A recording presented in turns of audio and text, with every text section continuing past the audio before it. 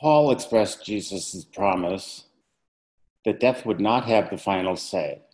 Sin and death would be defeated by love. A reading from 1 Corinthians chapter 15. If for this life only we have hoped in Christ, we are of all people most to be pitied. But in fact, Christ has been raised from the dead, the first fruits of those who have died. For since death came through a human being, the resurrection of the dead has also come through a human being. For as all die in Adam, so all will be made alive in Christ. But each in his own order. Christ the first fruits, then at his coming, those who belong to Christ. Then comes the end, when he hands over the kingdom to God the Father, after he has destroyed every ruler and every authority and power. For he must reign until he has put all his enemies under his feet. The last enemy to be destroyed is death. Listen, I will tell you a mystery. We will not all die, but we will all be changed in a moment, in the twinkling of an eye, at the last trumpet. For the trumpet will sound, and the dead will be raised imperishable, and we will be changed. For this perishable body must put on imperishability, and this mortal body must put on immortality. When this perishable body puts on imperishability, and this mortal body puts on immortality, then the saying that is written will be fulfilled. Death has been swallowed up in victory. Where, O death, is your victory? Where, O death, is your sting? The sting of death is sin, and the power of sin is the law. But thanks be to God, who gives us the victory through our Lord Jesus Christ. Hear what the Spirit is saying to the church. Thanks be to God.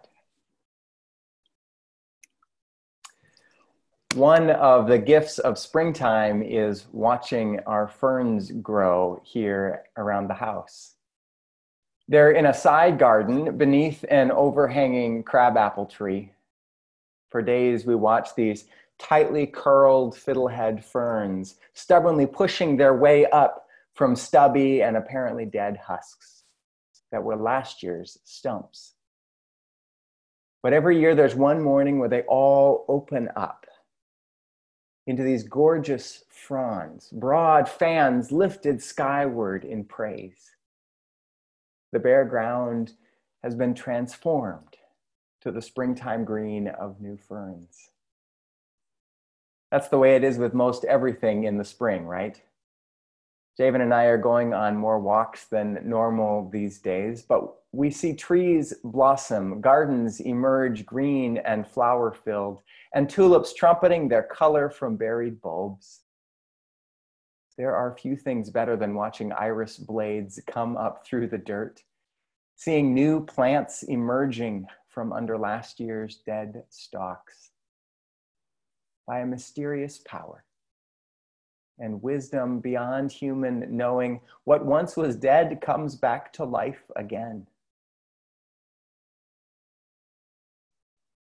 When I was reading these scripture lines, one verse in particular jumped out at me.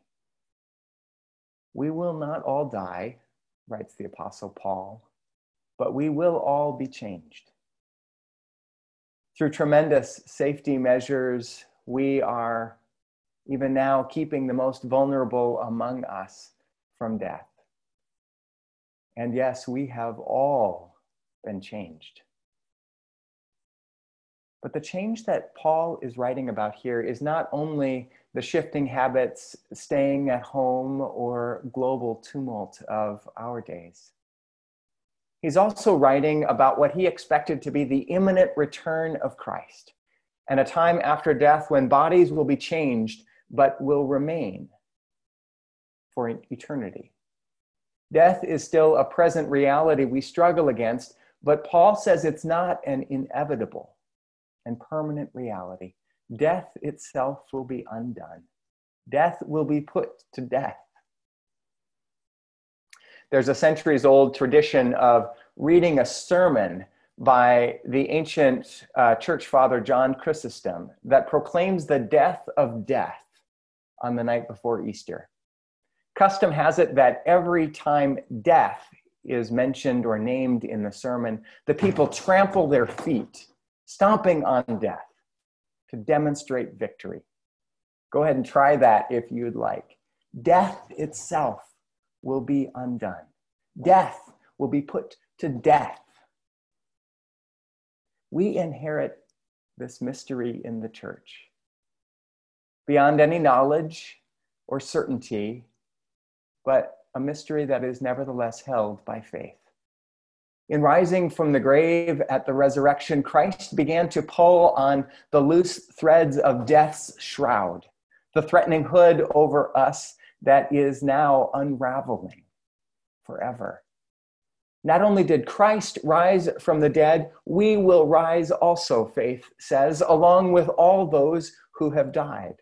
What happened to Jesus will happen to us. His triumph over death is our own as well.